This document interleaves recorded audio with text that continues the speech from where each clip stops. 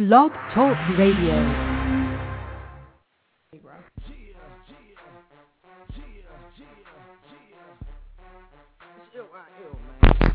It's Crazy D's Web Show Radio, brought to you by Crazy D's Music Palace, located at 20,003 Harvard Avenue.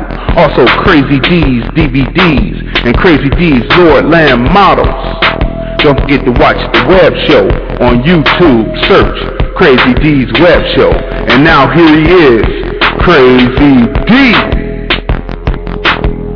Welcome all to the first episode of Crazy D's Web Show.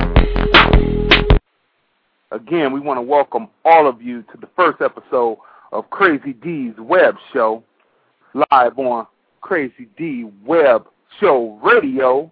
I'm Crazy D, I'm your host, and today's topic, which we have been pubbing all week for the first premiere show, is the problem with artistic nude modeling and black females.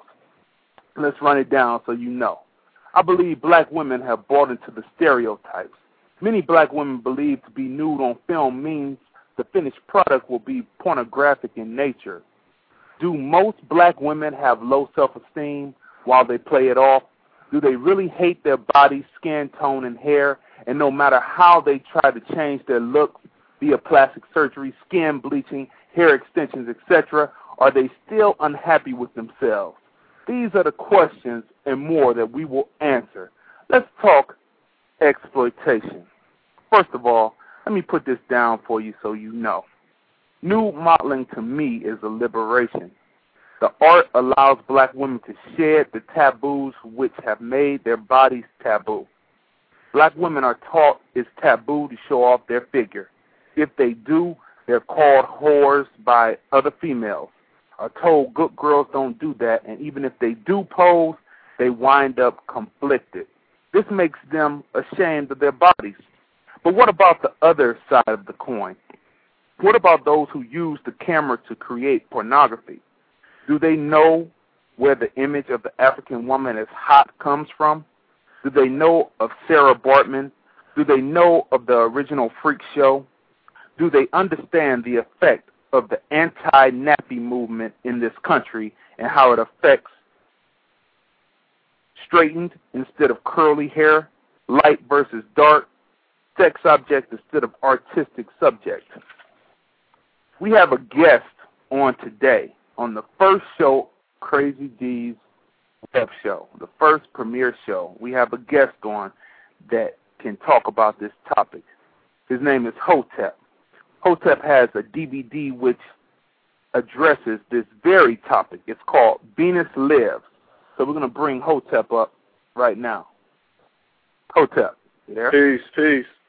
Hey, what's going on, Hotep? I'm good. How are you? Oh, good. First of all, tell them a little bit about yourself, and then we're going to get into it about the DVD. All right. Well, as you said, my name is Hotep. I'm a filmmaker, author, an educator, speaker, literally a hip-hop media mogul of sorts. You know what I'm saying? I'm involved in all the different aspects of the entertainment industry. I'm based here in Atlanta right now from Long Island, New York. And what you're referring to, my film, is actually a part of my multimedia exotic art and culture movement called the Venus Revolution. And the Venus Revolution, as I said, is a multimedia art and culture movement that is based loosely off the story of Saartjie Baartman, the Hot and Top Venus. Okay. Give them a brief synopsis of the story. Okay. Well, Saartjie Baartman in the early 1800s was, some say she was kidnapped, others say she was coerced. Either way, a European man saw her and was so amazed by her body figure that he found a way to get her to come back to Europe with him. And from what I understand, he promised her the riches and fame of the world and such. And so as he got her back in Europe, that story of riches and such turned to a story of horror, as she was basically put on display as a circus freak or an animal. She was raped many times, experimented on like some animal, and totally just her life was devastated. And she died in her early 30s from sorrow, from homelessness, and from diseases and alcoholism. You know what I'm saying? Okay, so that's the story that most people know about Saartjie Baartman. The horror story, which it is. You know what I'm saying? But the reason why my art exhibit is called the Venus Revolution is because we've taken certain aspects of her story and brought light to those aspects, because we as black people, we tend to like to sit around and complain about the atrocities that have happened to us, and we don't take enough time to celebrate the good things, the good things that we do, or the legacies, the great legacies that we leave. And I think Saartjie Baartman's name shouldn't just be left as someone who was treated as an animal, and that's the end of her story. I think Saartjie Baartman literally has left a great legacy that we can pull from her story and use it as something to empower people. And tell us about the different things. Like in the DVD, you spoke of her being called Venus.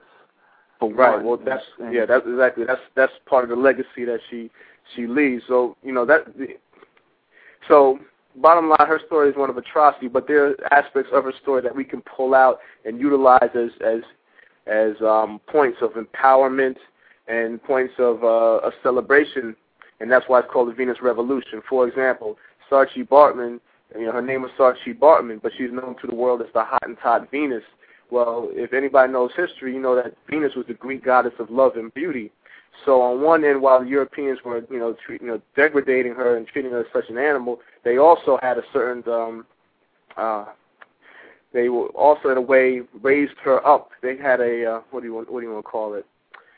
They were also praising her as their goddess of love and beauty. That's why they call her the Hottentot Venus. You don't name something after your own goddess of love and beauty that you don't find to be lovely and beautiful. You understand?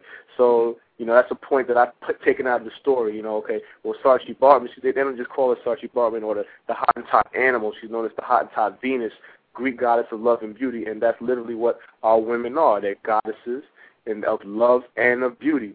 So that's the first point of the Venus Revolution. Then, what are some of the examples in today's society, or even within that society, within the French and English society, where her legacy lives on, her influence lives on, and certain examples today where her legacy lives on?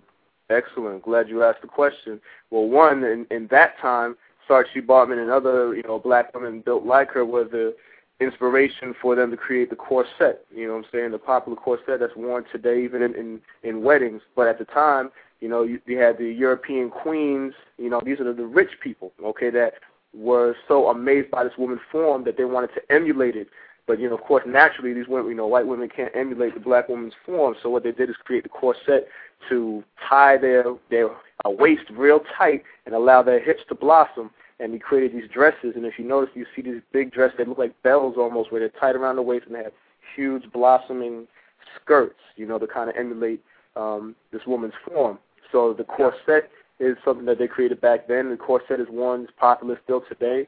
And that's the fashion aspect of it is one, and also the what they call the whole booty craze. The whole booty craze can literally be traced back. If we wanted to trace it back to any one point in time, we can trace that back to this incident with Saartjie Baartman actually being taken from one place to another and put on display in the nude is literally what we see today. That kind of objectification, if you will, of women today, particularly based on women that are built this way. And what do you see? Do you see a change? We're speaking of videos and the popular culture, videos, magazines, books, websites, MySpace even. Do you see a difference or a shift in how the black woman is being represented now versus, let's say, 5 years ago in music videos and in popular culture? Definitely, with the arrival of women like Buffy, whether you like her or not, Beyonce, Some people give credit to J-Lo. I'm like, nah, J-Lo, she's aight. You know what I'm saying? But she ain't really got it like we know our women got it. You understand? So, but J-Lo for the other culture is still representation of a movement of the acceptance of bigger, fuller figured, more shapely and curvy women. You know what I'm saying? There was a time where, there was a time when you didn't see that often. You know what I'm saying? In fact, part of the reason why I created my video and my movement is because I was upset. Well, you might see Dolly Parton, you would accept large breasts all day. You would see that on television. That was, a symbol of beauty. But then big butt was like, nah, that's ugly. You know what I'm saying? I felt that was like a slap in the face for us as black men, you know what I'm saying, especially for our black women, because you would watch the videos and they would literally cut off. Right when the butt would start, you would see the video, and they would actually cut that off, or they would always flip the screen so that you could not see women that are built like this. I'm like, wow, these brothers are casting these women in their videos, but for some reason MTV and BET did not see that as something that was appropriate to be seen. And I'm like, wow, but the big breasts all day and cleavage is cool. So I thought that was, definitely racially and culturally motivated. So bottom line, to answer your question, though, today we're seeing more shapely women in the forefront, you know what I'm saying? They're able to flaunt it and flaunt it with pride, you know what I'm saying? In addition, dark-skinned women, you know what I'm saying, are coming back, and I'm glad to see that because I love dark chocolate women, you know what I'm saying? So, the whole light-skinned, long hair thing is still an issue in our community, but at least, I'm seeing some more dark-skinned women get some light. Especially, it's funny because it seems like white people actually love dark-skinned black people more than black people do. Is that more of going back to the whole fascination with Sarah Bartman, so to speak, as we see on your DVD with the various images of how they looked at her and gawked at her, but even stories of African Americans who went overseas as expatriates, like Josephine Baker, and a lot of the Black Renaissance people went over to France, and they said that they would lick their fingers and wipe their face to see if the darkness or the blackness will wipe off. Do you see that that's pretty much still something that's coming back? Their fascination with dark skin is still something that's kind of more perverse than it is a glorification. Bottom line, white people love us. White people love and adore black people. Sometimes they have a hard time admitting it. Other people have a hard time, showing their love and adoration of us in an appropriate manner.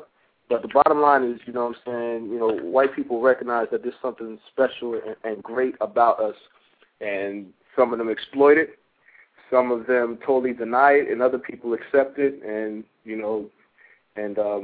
try and showcase it. What I've seen in commercials, like you watch popular commercials today, an image of black people that you will see very common is a dark-skinned dark-skinned woman with curly hair. You see these in all these corporate commercials like Target and stuff like that. Beautiful dark-skinned woman with natural hair. You know what I'm saying? I've just seen that a lot. My wife and I will sit back and watch TV like, wow, that's a popular look right now. You know what I'm saying? And these are white people in corporate commercials that are showing these things. Whereas when we watch our music videos, you know what I'm saying, the woman that you normally see is, she's either Puerto Rican.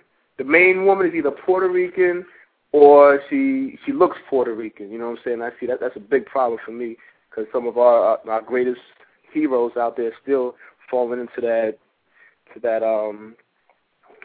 idea that is the ultimate woman for us.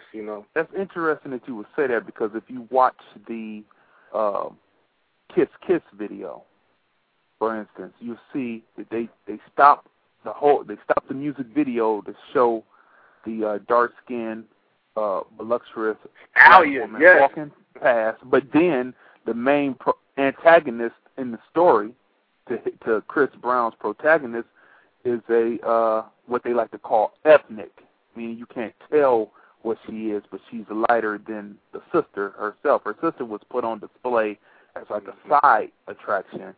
Right. The main attraction is this. So it's really, where do you feel, where is the responsibility from the artist when they're on the sets saying who should be the lead woman in their video? Do they have any power?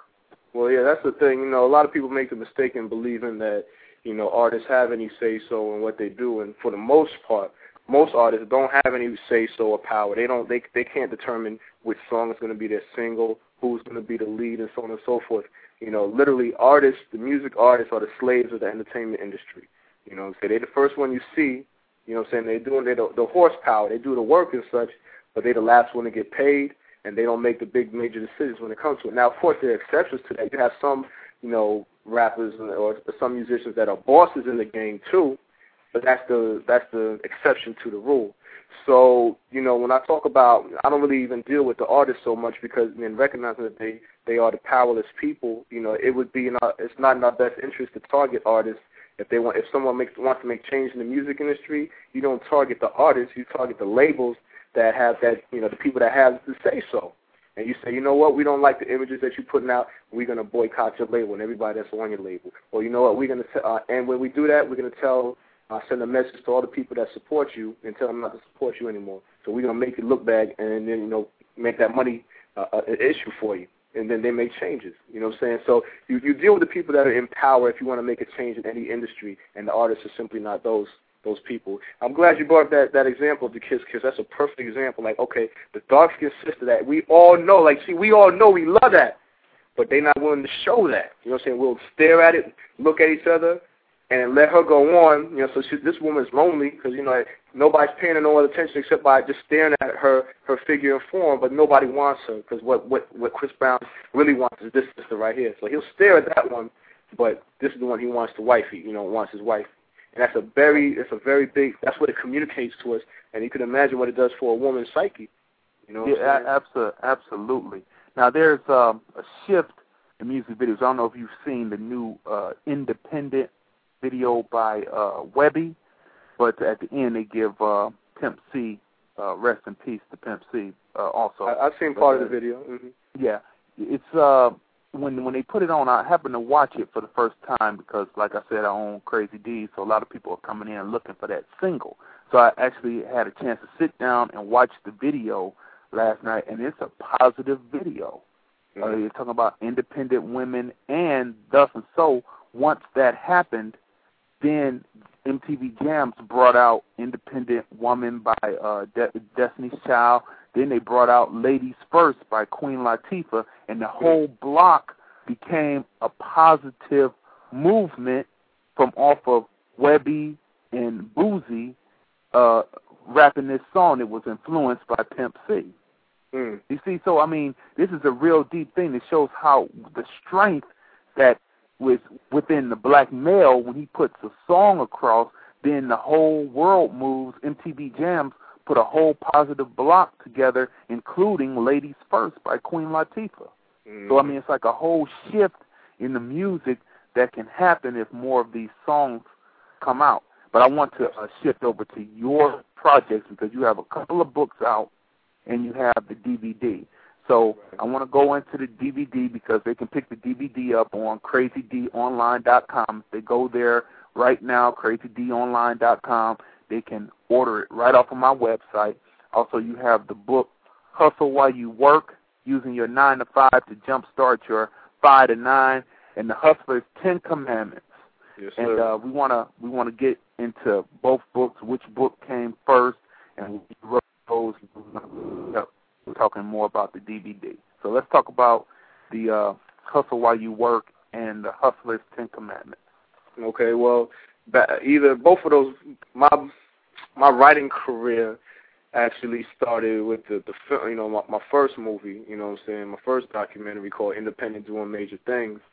And it's, more now today it's known as The Hustler's Guide to the Entertainment Industry. But the film encased on is Independent Doing Major Things. And when the movie came out, it's a documentary about the whole Atlanta entertainment scene, the music, the film, the fashion industry, the whole, what we call the Atlanta Renaissance, you know what I'm saying? And so in that film, as the host, I created something that was called The Hustler's 10 Commandments. And it,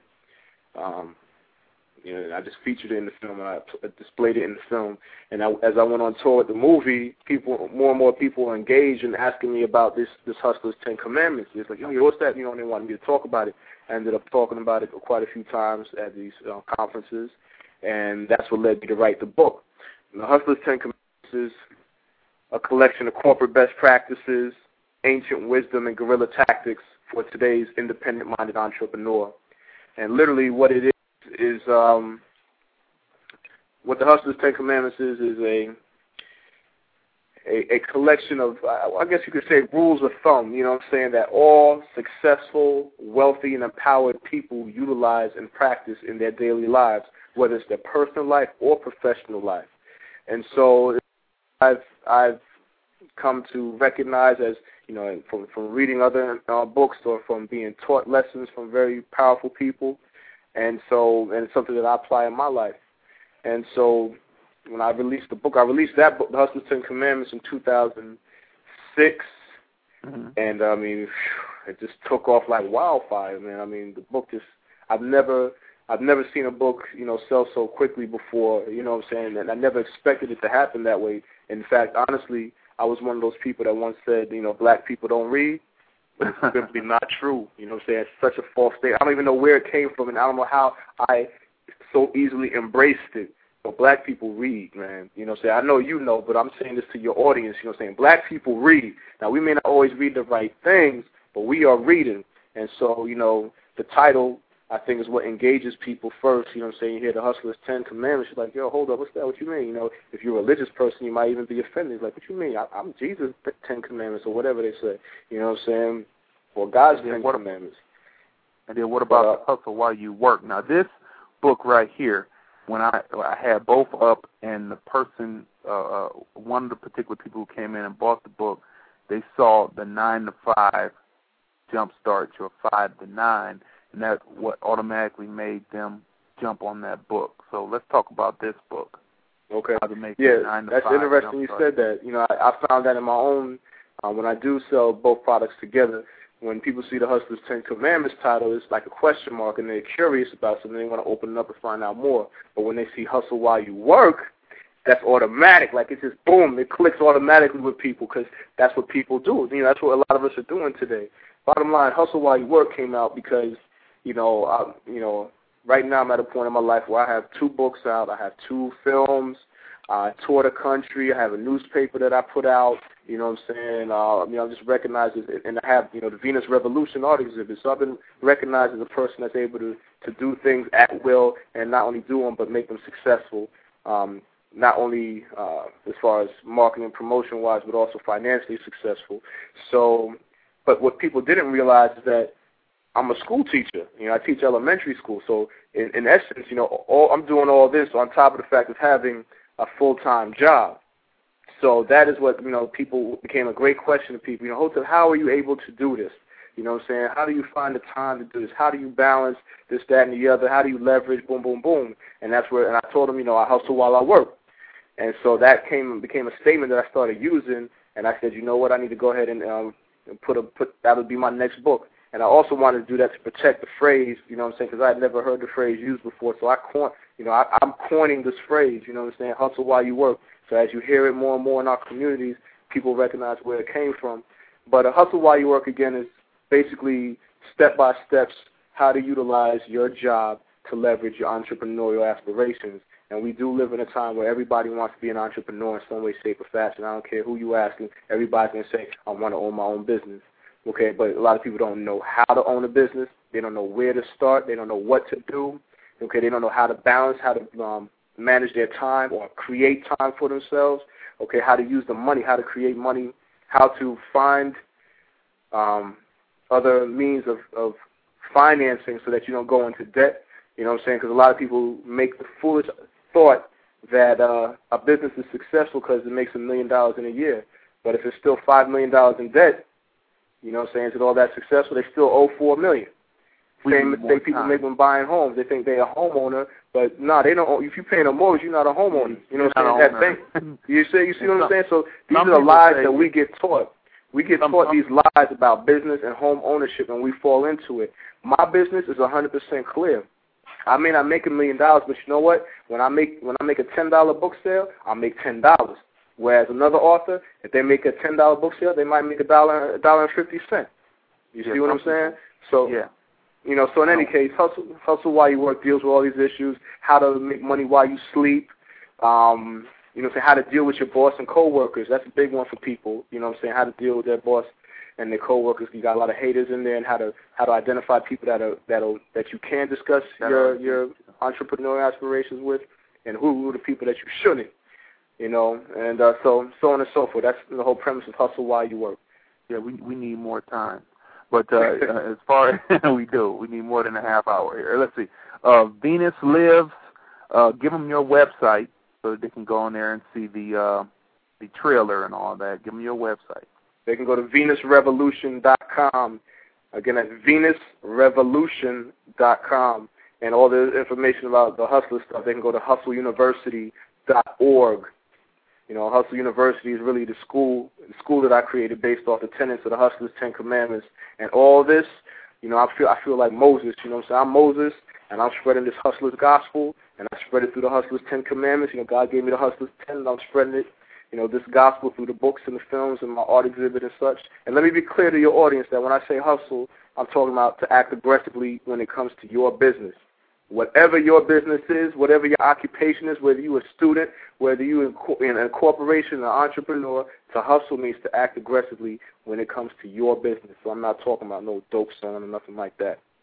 That's right. And we'd like to thank Hotep for being on the very first show of Crazy D's Web Show Radio. And I'll talk with you again, Hotep. Crazy D, I appreciate it. I'm honored. All right. Peace out. Peace. And that's it, people. That's the show. We have 3 minutes left. We'd like to say that all of the products that you heard of today, Hotep's Hustle While You Work, the Hustler's 10 Commandments, and the Venus Lives DVD are all available at Crazy D, located at 2003 Harvard Avenue. Also, you can pick up his products over my website at crazydeonline.com. That's CRAZYDEE online.com. And we're going to close with one of my songs. This is the first premiere issue and show of Crazy D's Web Show Radio. And you've enjoyed yourself, because I have. And we'll see you next time.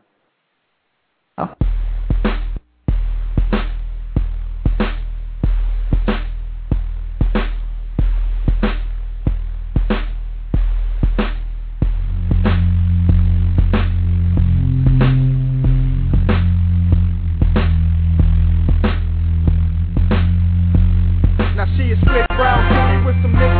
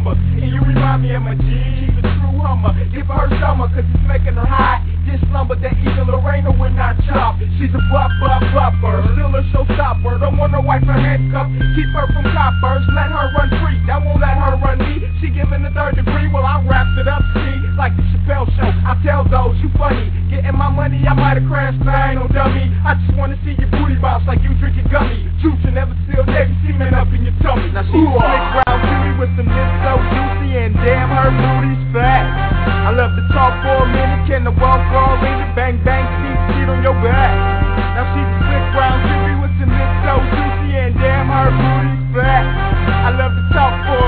began to walk